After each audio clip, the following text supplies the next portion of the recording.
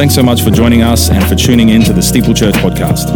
Our hope as you listen in is that you might encounter Jesus, hear and receive his love, and be encouraged and empowered by his Spirit to be and bring life and love to one another and to the other in your world. If you would like to get in touch with us or keep up to date with what's happening in and through the life of Steeple Church, please jump onto our website at steeplechurch.com.au or follow us on the socials via Facebook or Instagram at steeple.church. We're looking forward to meeting you one day soon, but in the meantime, enjoy the message. Bless your fam.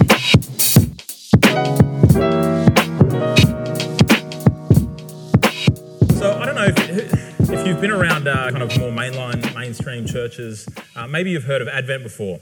I come from a tradition that didn't kind of often observe or formally observe things like Advent. So, but you know, since becoming a part of Churches of Christ, and even just in a space like this, I was kind of reminded that there's a bunch of churches out there that actually do acknowledge seasons in the church calendar. And one of the seasons that we're entering into today, as of today, is the season of Advent, which essentially means that Christmas is coming. Who's excited about that?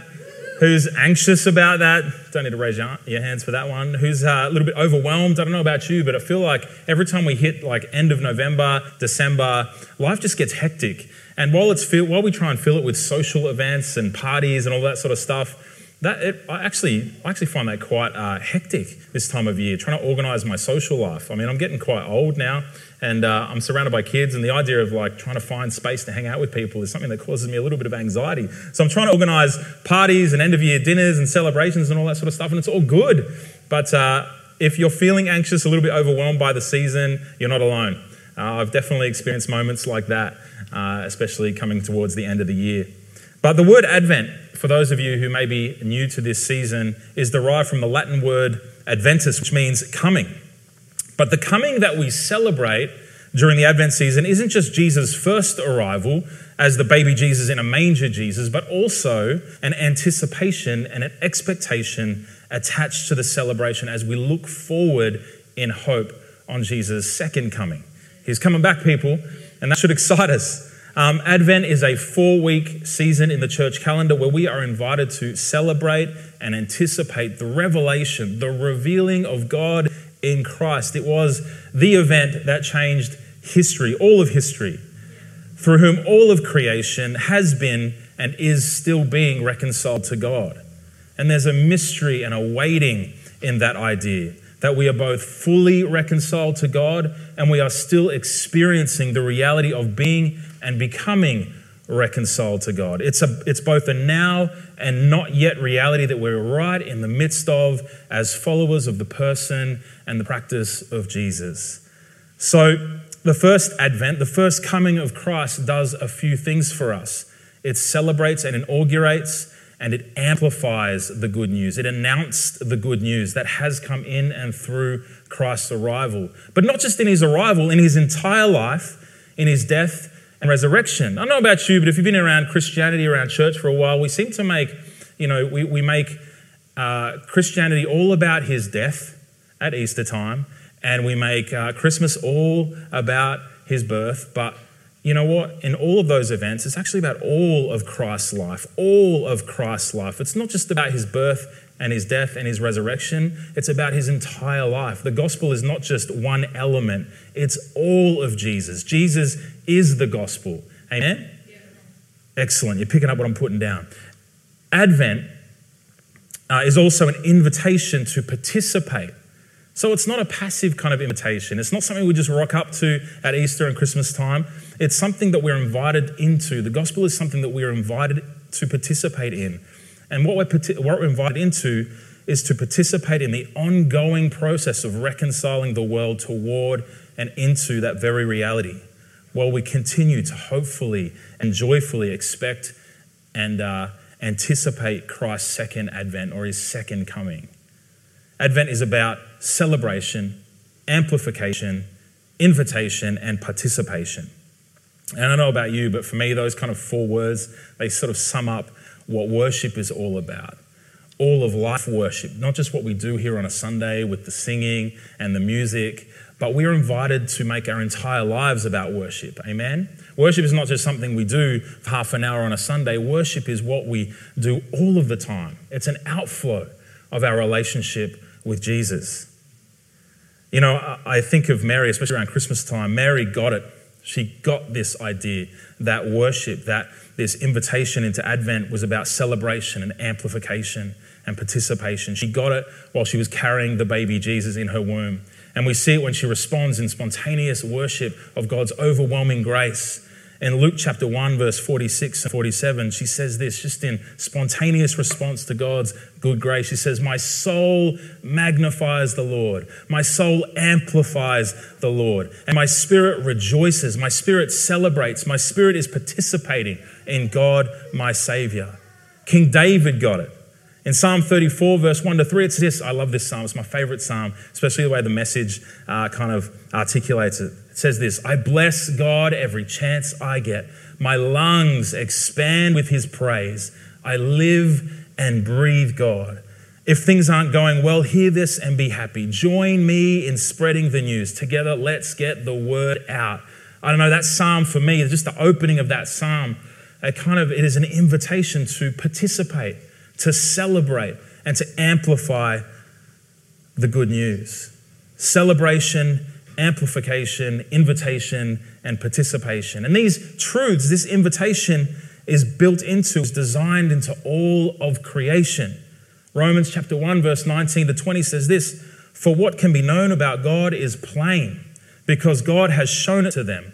For his invisible attributes, namely his eternal power and divine nature, have been clearly perceived ever since the creation of the world in the things that have been made." You know, there's something intrinsic in you. If you were created in the image of God, I'm going to assume every person in this place has been. There is something in you that is like Elizabeth when she encountered Mary in Luke chapter 1. We didn't read about this, but her baby kind of leapt inside of her. There's something in you that when you hear this invitation, it kind of leaps. You are created to celebrate. You are created to amplify God. You are invited into this space. You are invited to participate with what God is doing in the world. Oh, that's exciting to me. I get excited. And you know, for this afternoon's reflection, and I guess as our introduction and invitation into Advent, I'd like to read from another scripture, a story that I read a couple of weeks ago, and I encourage you, if you weren't around or you want to know a little bit more about the context of this scripture, maybe jump onto our YouTube channel. But I'm going to read from Matthew 26 again, and it's the story of the woman with the alabaster jar. And I'm going to read from that again and kind of utilize that as our anchor scripture tonight. I love the imagery in this story. I love this beautiful act of prophetic and hopeful worship that the hero of this story kind of paints for us, as she literally had to push through the crowd, bring her offering and worship to the table, and pour her gift over Jesus. And in that act, it reveals to us, I think what it means to celebrate and amplify and participate in the gospel. My prayer for us tonight is that each of us would leave having heard the invitation to live a life of worship, a life that celebrates, amplifies, and participates in the good news. And I hope that it will reframe us as we enter into the Advent season, kind of remind us what we're here to do. So when those moments of kind of being overwhelmed or anxious about the season to come, you're reminded again that, hey, that's not what this season is about.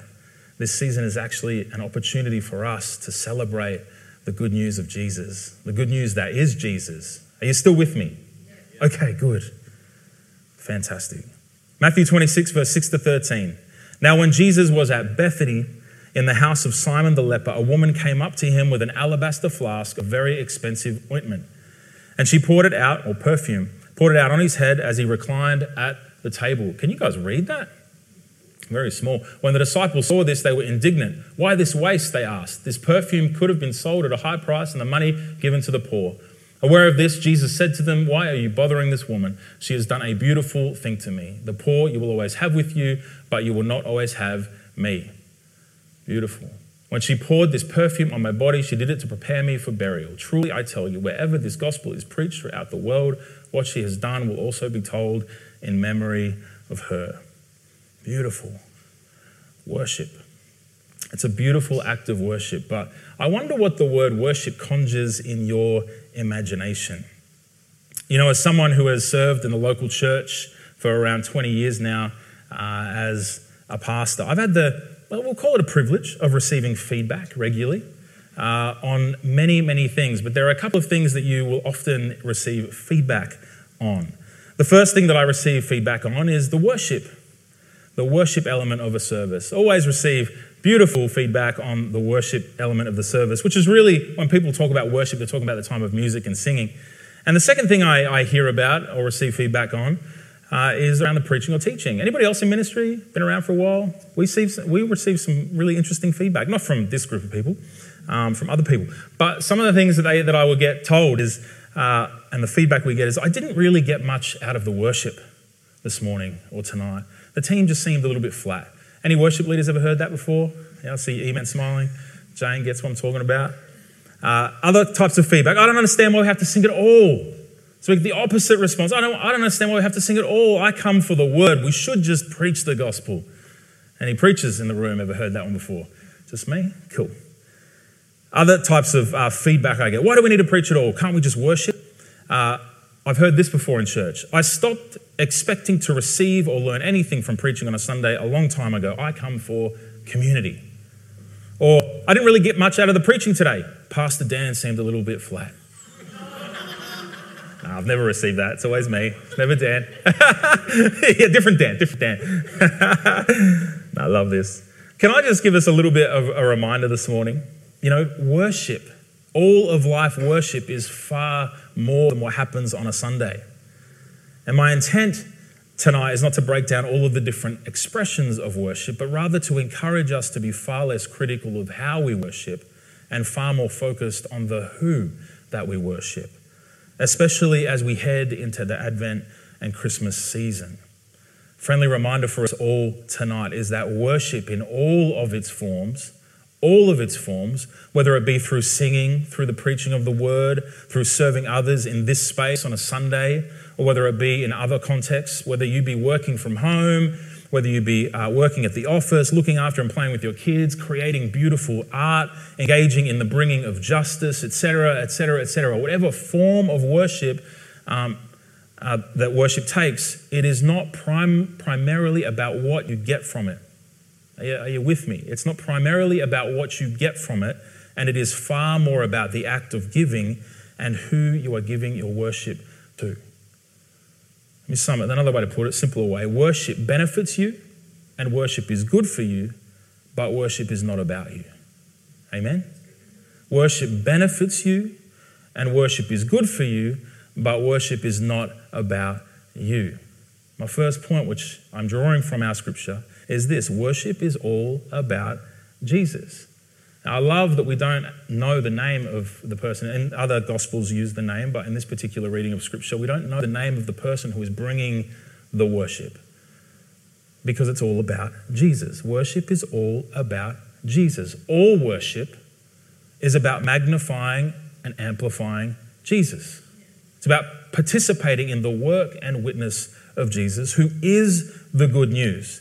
And worship, all of worship, is about inviting others to engage and experience him too.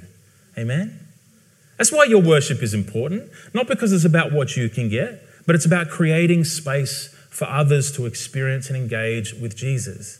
The way that you worship on a Sunday is important. I don't want us to be a church that hypes. I don't want you to, if worshiping around the word is not something that you naturally lean towards, if worship around music and a time of singing is not something that you necessarily lean towards in your own time, it's not necessarily the primary way that you worship, that's okay. I don't expect you to be something that you're not. But you know what? There are people in the room, and this is the beautiful thing about church. There will be people in this space who love to sing and worship with music. Jane is one of those people. I imagine that Lockie and Grace are a couple of those people. Emmanuel loves to worship in that way. I will worship in that space because I want to create space. I just want to experience the Lord. And so when I come into this space and we get together, I think congregational singing is one of the collective ways that humanity can actually get together and get on the same page. So I participate because I want to experience God with the rest of you in this way. But it's not my natural leaning. I love to look at art on a wall. I'll stare at a piece of art for days. You know, that's the way I like to engage. Read a good book with a good coffee in a cafe. That's worship to me. Are you picking up what I'm putting down? Okay, maybe not. I think that this actually alleviate or at least redirect some pressure for some people in the room. You are not supposed to be the primary target of worship. Jesus is. And you do not always need to receive anything out of worship. So you can take a deep breath. If you come every Sunday thinking, oh man, if I don't receive from Jesus tonight, then Jesus must not be real. Let me just alleviate some pressure for you. You're not supposed to necessarily, or you're not going to, at least in my experience, you're not going to have an amazing worship experience every single time you come into church. Can I just alleviate the pressure off the worship team as well? Right? Every time I preach the word, you're not going to get slain in the spirit and experience God the same way every time. That's okay. Can I alleviate the pressure off me and you maybe in the room? You do not always have to receive anything out of worship, but you are definitely always required to give something to Jesus and to others in your worship. Amen? Okay. You can say amen. Let's just pretend for a while that we're Pentecostal. Let's practice our amens. Amen? Yeah, I love that. So, you know what? If this worship moment that we've just read about in Scripture was primarily about the woman, I don't know if she'd be able to push through. She had to overcome some pretty dramatic obstacles just to get to the table where Jesus was sitting. This moment was all about magnifying and amplifying Jesus. Jesus inspired her. Jesus motivated her. Jesus was the driving force behind her action. Jesus was her reason for moving and pushing through and making her way past all of the haters at the door, in the room, and seated at the table. Jesus was the reason she broke open her $60,000 bottle of perfume to anoint him with. Jesus was the reason she gave. Jesus had captivated her gaze and her heart, and Jesus was the target of her worship. She was responding out of love. She was responding because she had a moment with Jesus, and she just wanted to give expression to her love for him. It was about Jesus. If it wasn't for Jesus, I'm not sure she would have made it into the room, let alone to the table. Who knows what I'm talking about? Who has an if it wasn't for Jesus kind of story?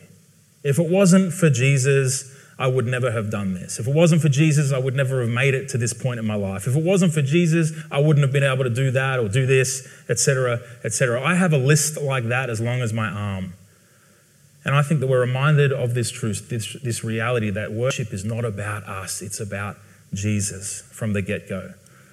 We see that in the Lord's Prayer from the very beginning, the first words of the Lord's Prayer. Our Father in heaven, hallowed be your name. It puts Jesus, it puts God at the very center. Ephesians 1 says this, all this energy, all worship, all praise, all activity issues from Christ. God raised him from death and set him on a throne in deep heaven, in charge of running the universe, everything from galaxies to governments, no name and no power exempt from his rule. And not just for the time being, but forever. He is in charge of it all, has the final word on everything. At the center of all this is not Cory, is not Steeple Church, is not Joseph Tesorero, is not Yi Chen. At the center of all this, Christ rules the church.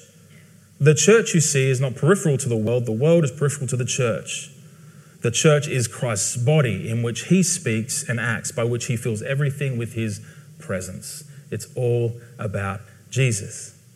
When we worship, we benefit, we grow, we mature, we are blessed, but it's not about us. Jesus is the one we worship.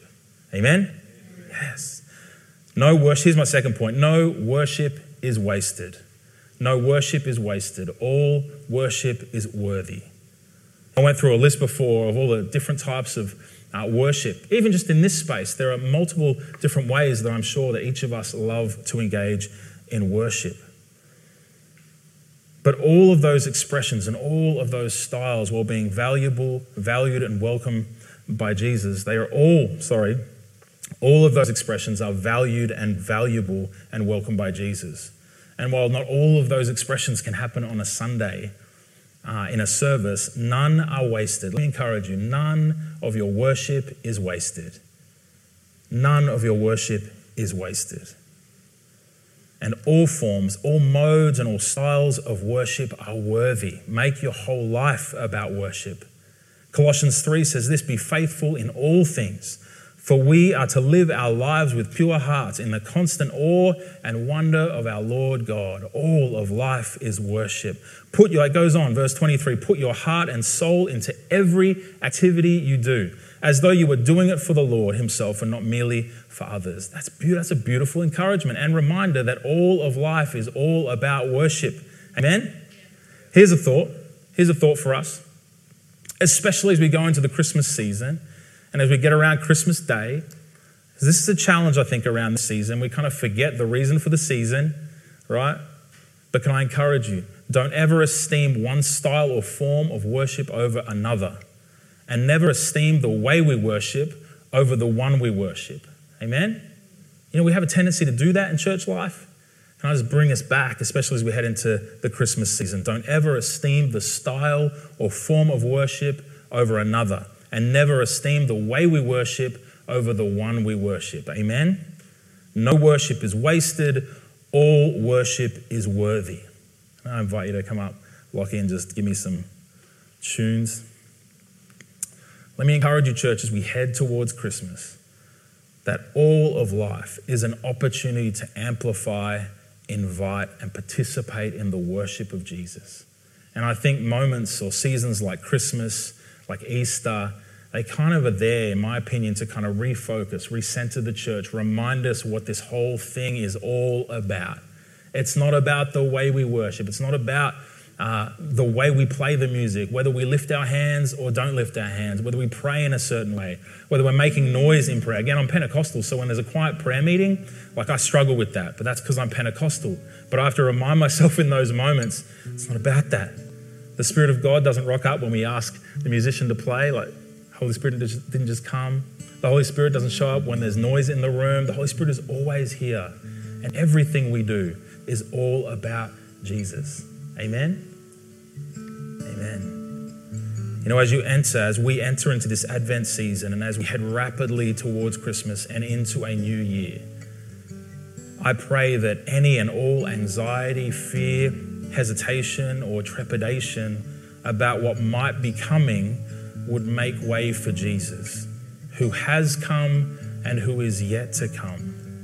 And that in Jesus you'll discover and know him as your hope, your joy, your peace, and your love in greater measure as you amplify and invite others to encounter and experience him. And as you participate in the being and bringing of the good news, that Jesus was and is to come. And not just for you and for yours, but for the whole world. As you enter into this Advent season, don't be overcome by the things that are going on around you. Become more aware of the one who is in you. Amen? And worship him. When things start to get hectic, don't be afraid to push the pause button on all of the noise that's happening in your world and just worship him. Whether that be through a quiet prayer, whether that be doing what Jane loves to do and putting on worship music, whether that be in writing or journaling, whatever expression your worship takes, can I encourage you, if heading into the Christmas season is getting hectic, be okay with pressing the pause button. Amen? Amen. Church, I love you. So good to be back in the house. We'll hang out, but otherwise we'll see you next week. Let me pray for you as we go. Father, again, I just ask that you bless this community. I thank you, Father, for the fact that you have come, that you are present. Lord, your word tells us and you've promised us that you would never leave nor forsake us. And I pray that that would be our reality, that we would know that whatever's happening in the world around us, that we would be aware of your presence. And that in your presence we can find peace, hope, joy, love, grace, mercy. Father, you are all that we'll ever need. We've sung about it tonight. But I pray that our lives would become that song. In Jesus' name, amen. Thanks again for tuning in to the Steeple Church podcast. We hope you're encouraged as you listened in. As I said at the top of the podcast, we loved having and hosting you in this way, but we'd love to hear from you and pray for you. So please drop us a line via our website, or better yet, if you're local to Melbourne, drop in on one of our Sunday gatherings, 10 a.m. every Sunday at 208 Whitehorse Road, Balwyn. Peace and love, friends. Have a great week.